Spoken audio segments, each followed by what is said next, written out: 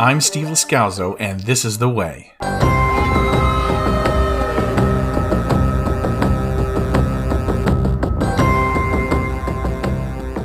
Welcome to the August 2022 This is The Way podcast Star Wars news update. This is going to be a light month on news for the podcast. Now, we did finally get word that a Disney Gallery series has been produced for the Obi-Wan Kenobi series. Last month, I was speculating whether or not there was one, and now they've announced it. It's coming, and it's going to be called A Jedi's Return. It will release on September 8th, but Disney's calling that Disney Plus Day. Last year, Disney Plus Day was November 12th, and you could make a case that that's the right day because it was celebrating the anniversary of the debut of the service back in 2019. I know that date well because that's when we were starting our podcast for The Mandalorian. Now, is this arbitrary? It's the way it's presented. It suggests this is a change that Disney doesn't want to draw attention to. Maybe because last year's was critically called a mess, even though I liked it. Still, making a change like that fits the Disney woke brand to me. And I'm going to choose not to elaborate on that. Hello there. I don't know. I mean, everything I do, I just want to I want to tell people about Star Wars. I want to make Star Wars cookies. I want to make speeches about Star Wars. I want to make ice cubes in the shape of Star Wars characters. It is time to update you on Star Wars news since the last news update podcast. What's next is Andor. It was set to release at the end of August, but Disney just can't help itself. They delay things in sneaky little ways. They didn't say, hey, Andor's being delayed, but don't worry, it's coming on this date. What they did was they released a trailer, and then at the end it said, coming September 21st. So we found out about the delay by them just pretending that they never made an announcement that it was coming on August 31st. Presumably, it's still going to debut with 3 episodes, and that's what I understand is a full story arc. So we're going to get 1 full story arc, and then 9 more episodes after that released weekly. Last week, at the end of August, Variety posted an article which contained details from Tony Gilroy on why the series was reduced from its original concept of 5 seasons to just 2. For more than a year, I've been mentioning different numbers on how many seasons Andor would run, but that's because the number kept changing. Now, we think we know. For full details, you can read the article, but it goes into how long each arc takes, what year it takes place in, and it even has a pretty obvious final shot description of the show that fans of Rogue One could probably guess if they thought about it.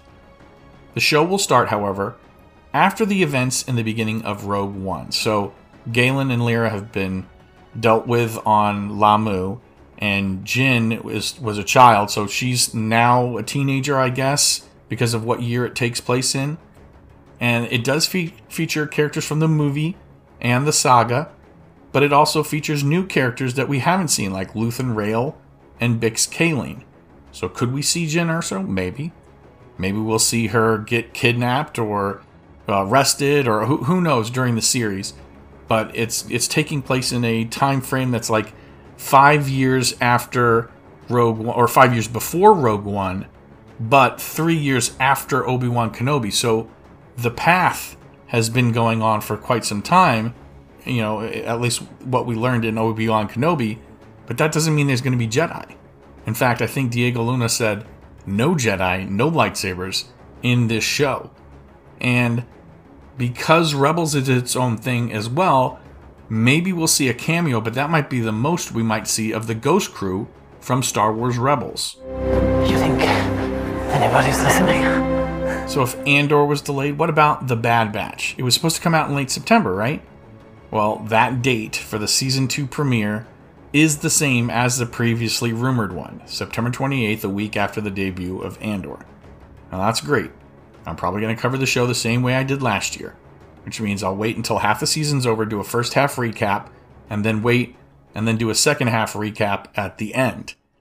That's a lot of work if I was going to try to do 2 shows each week.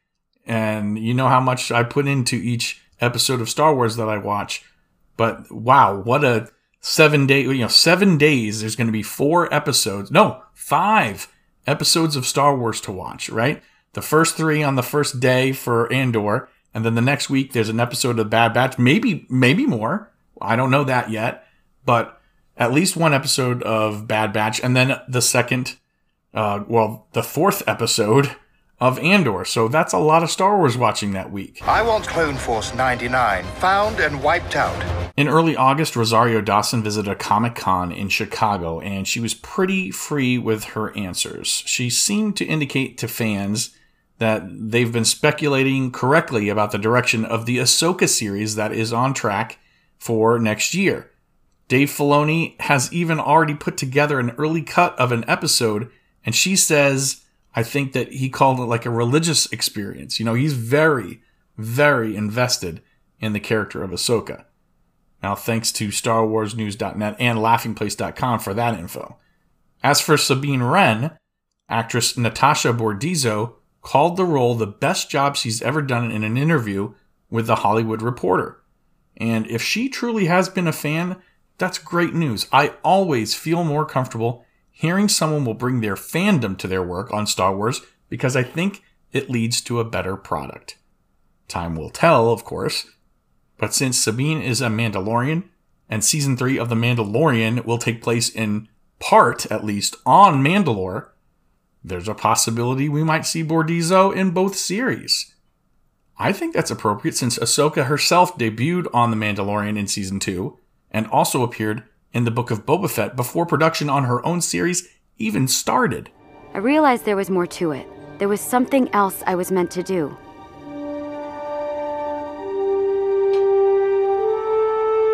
Ezra's out there somewhere, and it's time to bring him home.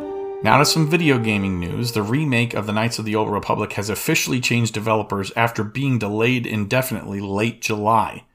Embracer acquired a bunch of IPs, and one of those is the Middle-earth Enterprises rights from the Saul Zaentz company, Lord of the Rings and The Hobbit and stuff. Embracer, though, is the parent company of Aspyr Media, ASPYR, and also Saber Interactive. Now, Saber was already working on the project to help Aspyr, so taking over the project completely doesn't seem like it would be a major factor in an indefinite delay. While the remake of that original is delayed, the touch-up by Aspyr of KOTOR 2, The Sith Lords, Knights of the Old Republic 2, that delayed game won't have any effect on the game that's already been done because it's on sale right now at Limited Run Games. They are not cheap, though. The editions are not cheap, and as the name suggests, there's a limited supply.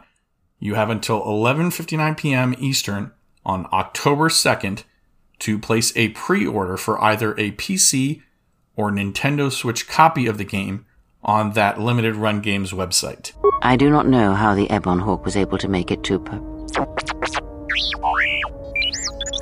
Be silent. We're having a conversation here. Collectors. How much would you pay for Han Solo's blaster? Well, unless you have $1.1 million, you're not even in the ballpark.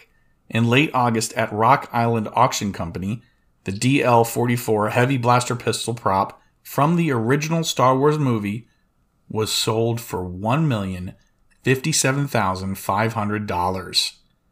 It was thought the prop might have gone for maybe $300,000 or $500,000.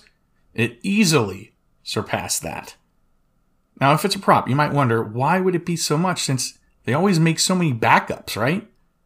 Well, it's thought to be one of only 3 left that can be accounted for. And unless it was the one that shot first and killed Greedo, I think that's a little high price, don't you? Yes, I bet you have. Just one more thing. I need you to send us a ping. Disney Parks news is usually what we do here, and there hasn't been anything too exciting to me, especially with prices so high and Disney offering less and less for the price of a ticket every day. There was a mention, though, in a recent YouTube video that I found interesting and must have just slipped by me. Apparently, at one point, there were plans for a Galaxy's Edge Paris, which recent reports now state is not going to move forward. 2 different themes have already been suggested as taking over the space for the expansion for Batuu. Now, it's not final and it hasn't been announced, but since I've only ever visited the Orlando edition, I wouldn't even know what French fans of Star Wars would expect from a land theme to Guerre des Étoiles. I think we can let him off with the warning this time. Alright, like I said, short episode today. Time to sign off, but if you think I missed something, send me a message. Email is thisisthewaypodcast@gmail.com. And now with Linktree, all our links can be found in one place. It's linktr.ee/thisisthewaypod. You're going to find our Twitter and Instagram links at thisisthewaypod, as well as links to our YouTube, Twitch, Anchor.fm, Facebook, Apple Podcasts, Spotify. I think there's Amazon Music podcast link in there somewhere. And please do interact with us, because if you're not listening, then what am I doing this for? Thank you so much for joining me for August 2022's news update.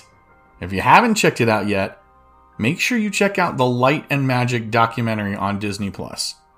It's about more than just Star Wars, which is why I didn't cover it here on the podcast, but it is very interesting, and I think worth your time. My next podcast is going to be in September, probably a news update before Andor. Until then, though, I'm your host, Steve Lascalzo, and this is The Way. May the Force be with you, always.